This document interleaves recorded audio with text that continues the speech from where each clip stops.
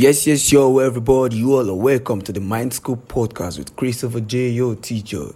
My shout out goes to yours callers out there who keeps coming and tuning to this show from every listening platform all over the globe. Another shout out goes to you all for the love you show when you share and tag our shows on your social media handles. I must confess, you are the realest MVP. This episode is brought to you by Visit Williamsburg. In Williamsburg, Virginia, there's never too much of a good thing. Whether you're a foodie, a golfer, a history buff, a shopaholic, an outdoor enthusiast, or a thrill seeker, you'll find what you came for here and more. So ask yourself, what is it you want? Discover Williamsburg and plan your trip at visitwilliamsburg.com. This episode is brought to you by Sax.com. At Sax.com, it's easy to find your new vibe. Dive into the Western trend with gold cowboy boots from Stott, or go full 90s throwback with platforms from Prada. You can shop for everything on your agenda, whether it's a breezy Zimmermann dress for a garden party or a bright Chloe blazer for brunch. Find inspiration for your new vibe every day at Sax.com. This episode is brought to you by Shopify.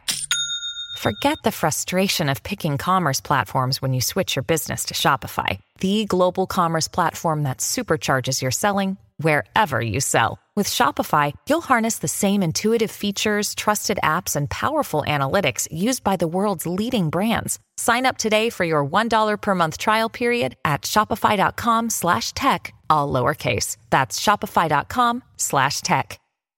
Another day is here, and you're ready for it. What to wear? Check. Breakfast, lunch, and dinner? Check. Planning for what's next and how to save for it? That's where Bank of America can help. For your financial to-dos, Bank of America has experts ready to help get you closer to your goals. Get started at one of our local financial centers or 24/7 in our mobile banking app. Find a location near you at bankofamerica.com/talktous. What would you like the power to do? Mobile banking requires downloading the app and is only available for select devices. Message and data rates may apply. Bank of America N.A., member FDIC. When you need mealtime inspiration, it's worth shopping Kroger, where you'll find over 30,000 mouth-watering choices that excite your inner foodie. And no matter what tasty choice you make, you'll enjoy our everyday low prices, plus extra ways to save, like digital coupons worth over $600 each week. You can also save up to $1 off per gallon at the pump with fuel points. More savings and more inspiring flavors make shopping Kroger worth it every time. Kroger, fresh for everyone. Fuel restrictions apply. Hi, I'm Mark Tyrrell of Uncommon Knowledge, and welcome to 5 tips for treating inferiority complex, self-esteem lifting strategies to help clients who feel they're worse than others.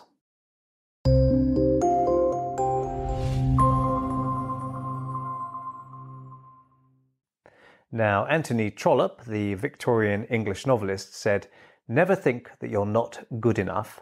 People will take you very much at your own reckoning." So that was a sort of humorous take on a problem which, if you suffer from a serious inferiority complex, is of course deadly serious. So Tammy, 19, felt inferior. That's what her mum told me when booking her appointment. As I got up to answer the call of the doorbell, I mused that feeling inferior can only be done through comparison. You know, we can only feel inferior in relation to something or someone else. So as I opened the door, I further sort of reflected for feelings of inferiority to be a complex, as Tammy's mother described it, we need to feel emotional about feeling inferior. Okay, so I know I'm an inferior mathematician to, say, Manjul Bhagava, but I have no particular feelings about that. Okay, it's good for him, I say. You know, feeling inferior then is different from objectively knowing that we might be inferior to someone in a particular way. Okay, so it's an emotional aspect. Time to stop my musings and focus outwards, so I smiled at Tammy and welcomed her, and she was diffident but friendly. And I wanted to know what the problem was from her perspective. So what does never feeling good enough mean to you? And she said, well, I feel anxious a lot of the time. And was that a subtle crack in her voice, a bottled up sob? Okay, so what do you feel anxious about? I asked her. The deep sadness I saw sitting dolefully within such young eyes left me feeling a little emotional myself. Okay, And she said, I feel as if I can never be good enough. When I see others, I know you're not supposed to compare yourselves, but I just think I'm ugly and stupid in comparison. So feeling inferior is intrinsic to low self-esteem. But here I want to focus more specifically on what's being called comparanoia, constantly comparing yourself to others and finding yourself lacking. So how do people get to the point of feeling less than others or less than they should be? Okay, let's look at the anatomy of the inferiority complex. Confidently knowing that Usain Bolt can run faster than you is not the same as feeling inferior unless you really, really care about that. Okay, a real inferiority complex has us feeling that we should be as good as others, but we're not. We're not as good as others, but we don't really know why that is. This episode is brought to you by Sax.com. At Sax.com, it's easy to find your new vibe. Dive into the Western trend with gold cowboy boots from Stott, or go full 90s throwback with platforms from Prada. You can shop for everything on your agenda, whether it's a breezy Zimmermann dress for a garden party or a bright Chloe blazer for brunch. Find inspiration for your new vibe every day at Sax.com. Okay, so it's a generalized feeling of inadequacy, not based on rational judgments or evidence necessarily. So Tammy found it hard to articulate why she felt inferior. It wasn't a cognitive thing, it was an emotional sense that she carried with her, privately and painfully. The emotions of feeling inferior comprise of anxiety, a fear of somehow being found out or unmasked as completely inadequate, a sense of imposter syndrome even when you're achieving good things in your life or your social life. Hopelessness and helplessness, two key ingredients of depression. Feeling that whatever you do, it just can't be good enough, or it can't be as good as you're supposed to be at it, or as other people seem to be. No matter how well you do, it still won't be good enough. Okay? Even high achievers can feel like failures and imposters. Anger is another thing, and defensiveness, resentment and envy, and possibly guilt about those feelings. Okay, can also be included into the mix. Tammy said that she often felt ugly. Now, objectively, she certainly wasn't, but that's the nature of the beast. Feeling ugly can be totally disconnected from the objective perception others have of you. And of course, any evidence to the contrary can easily be rejected or rationalized away. Indeed, it must be if the inferiority complex is to survive. But Tammy repeatedly told me she felt not good enough. She found it hard to be specific at first, but then it's always hard trying to articulate feelings when they have no real basis in thought. So where might an inferiority complex originate? In a world that encourages us to buy stuff because we're worth it, while simultaneously force-feeding us airbrushed perfection, it's easy for an inferiority complex to take hold.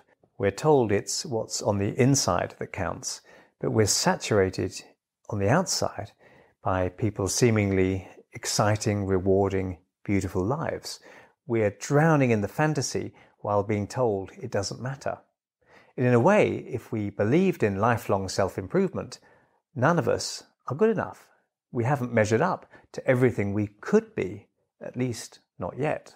But self-objectively knowing our own shortcomings and seeking to improve them is not the same as feeling emotional about ourselves, or, as Tammy sometimes did, self-despising.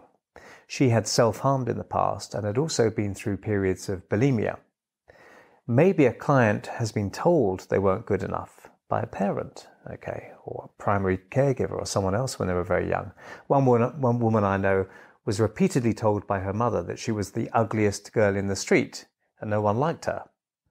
Or maybe they've been constantly compared to other people. Why can't you be more like your sister? So other people might feel inferior because they're perfectionists. They feel that anything less than perfection is completely inadequate. Being at war with the self is painful. We always need to be on our own side, to be our own support and encouragement. But there's something else. How good looking are you? How tall? How rich? How smart? How popular? How deeply loved and adored? We can only be tall or short or rich or poor, attractive or ugly in comparison to others. In a world with a population of 1, good looking would have no meaning at all. 150 years ago, you would have known your neighbours and a few other locals, perhaps, who would probably have been similar to you in many ways. You may have been vaguely aware of a few famous people, but that was it. In today's world, it's a very different place. Now we can glide silently through the lives and status updates, status being the operative word, of much of the world, not least of all the rich and airbrushed. Tammy was spending 4 to 5 hours a day on social media. She admitted it often made her feel sad, ugly, and generally inferior, but she felt pressured to be on there. Now, researchers at Glasgow University have found that nighttime usage of social media is associated with poor sleep, lower self-esteem, and increased anxiety and depression. And it's no wonder constant monitoring of how many or how few likes or positive responses they're getting on social media can train young people to become dependent on the approval of others and depressed when it isn't forthcoming.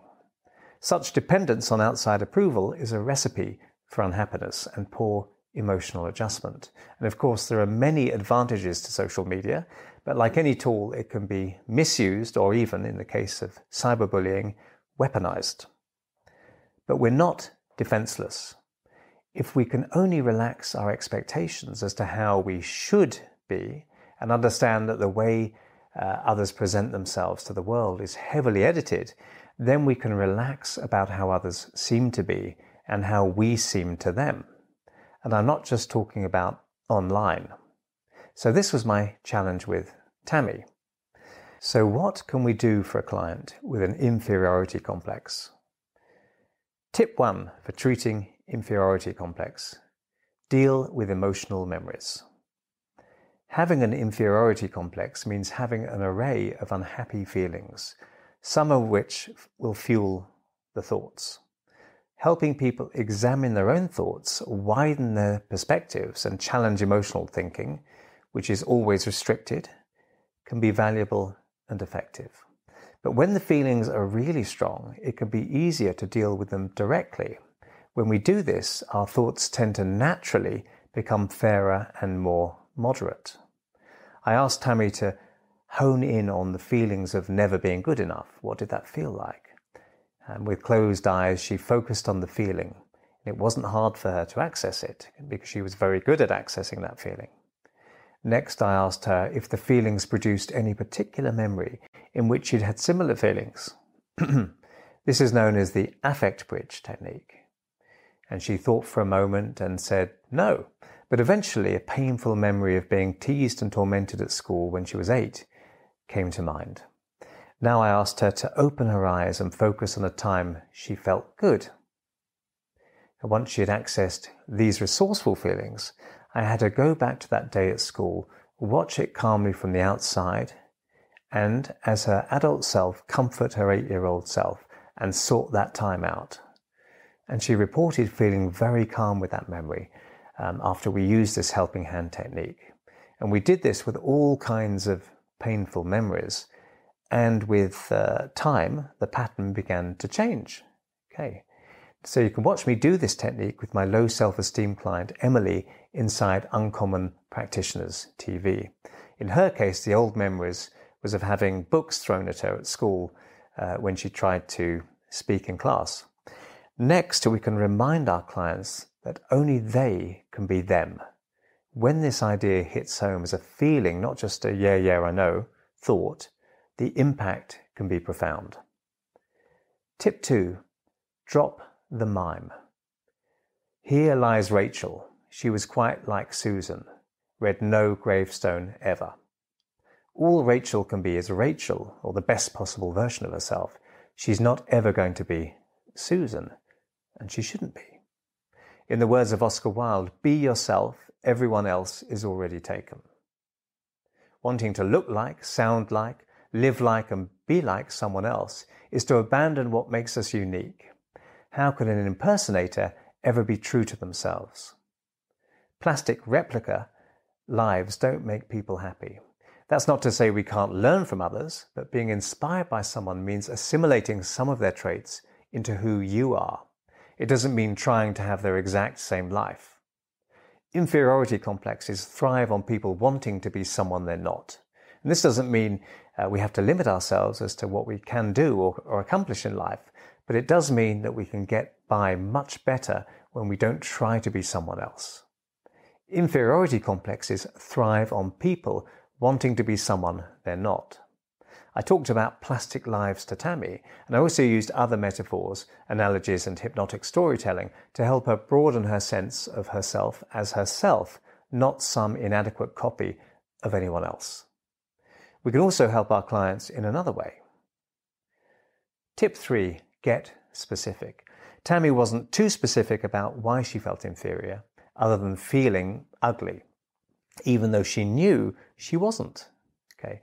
But it can sometimes be useful to get specific with clients. What exactly have they been feeling inferior about? Emotional thinking is always sloppy and all or nothing. So we can help our clients tighten it up to make it less emotional. There are around 7 billion people on this planet, last time I counted. Which one does your client feel inferior to? Rich people, good-looking people, academic people, accomplished people, whatever that means? Most people aren't these things, at least not in any extreme way. Is your client being too busy being selective as to whom they compare themselves with? If I just compare myself to Nobel Prize winners, I'll certainly see a bit of a gulf between their achievements and my achievements. On the other hand, if I compare myself to people I feel have achieved less than me, maybe I could be a bit less harsh on myself. Okay, so who do we compare ourselves to? Or here's a thought. Maybe I could just drop it all together. Okay, which leads me to the next intervention, tip 4. Dare to be different. Life is much less restrictive than it used to be in westernized countries. In the 50s, you were expected to be married in your early 20s, to have kids and to have a respectable career. So grave robbers need not apply. To have short hair or long hair, depending on gender, to dress properly, to have all the right opinions. Okay. Now, we haven't cast aside all these norms, and I'm not even suggesting that they're all bad even, but people are much freer now to live a bit differently. Okay. No one is a failure if they're unmarried at 40 or 80 for that matter, or if they don't have kids or a traditionally professional career. Not in terms of current societal norms, though your parents may still have some expectations which link back to those times. The kind of thinking that prompts, oh no, I'm 45 now, I should have a mortgage, a partner, 2.4 children, I should be how other people are, is a trap. You know, are those things right for you? If you really want these things, that's one thing. But if you only want them because you feel they're expected of you, then remember this, your life can only be lived by you. So we can encourage our clients to explore what they want to do as distinct from what they feel they are or were supposed to do. Okay, the expectations of others. What do you think? What do you want? And these are the questions I kept asking Tammy. I wanted to get to the bottom of what she wanted, not what she thought she should want or what other people expected. And she said she felt validated by this, but really all I was doing was addressing her, the one and only Tammy, addressing the unique her. It's also useful to look at just what a client might be expecting. So tip 5, oust the utopian assumptions. People who feel inferior tend to think in all or nothing ways. Actually, any emotion will drive us to do this. Utopianism is one form of this simplified if-only thinking. If only I was 20 pounds lighter, then I'd be confident and happy. If only I earned 10,000 more a year, then my life would be good. If only I could be exactly like Bob, then I'd feel great about himself. So life doesn't work like that. Sure, you might have more confidence if you lose 20 pounds, at least for a while, but because much of what we feel inferior about is relatively superficial, band-aid remedies will always leave the non-superficial part of us wanting more. So even if I earn $1 million a year, it won't be long before I start thinking, if only I earned 2 million. So why? Because I still haven't satisfied what I actually need as a human being. So we all have deeper needs, and until those needs are met, there may be an aching disconnect between what we feel we want and what we really need.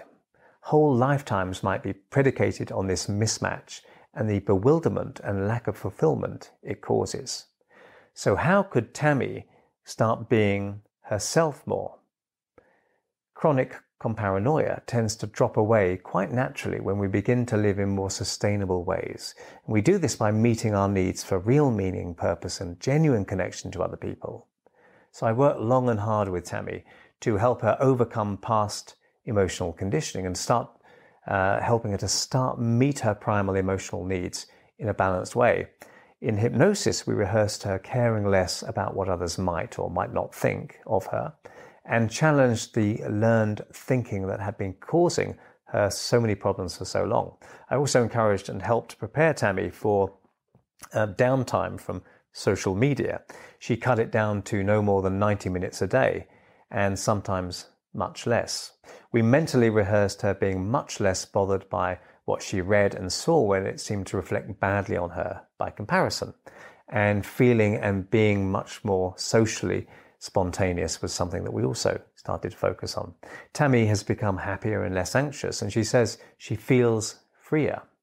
She started to see differences between herself and others, not in terms of better or worse, but just as differences. After my last session with Tammy, she sent me a clip from YouTube, and it was a song by the Kinks called Plastic Man. And she says she'll live her life as a flesh and blood, unique, perfectly imperfect person. She is the only Tammy there is, ever was, or ever will be. She will never be a plastic copy of what other people expect. Okay, so I hope you found that useful, and if you did, please hit like and subscribe, and if you want to hear when my next video is published, hit the notification bell below. I'm Mark Tyrrell of Uncommon Knowledge, and I hope I'll see you soon over at unk.com/blog. That's unk.com/blog. Thanks for watching.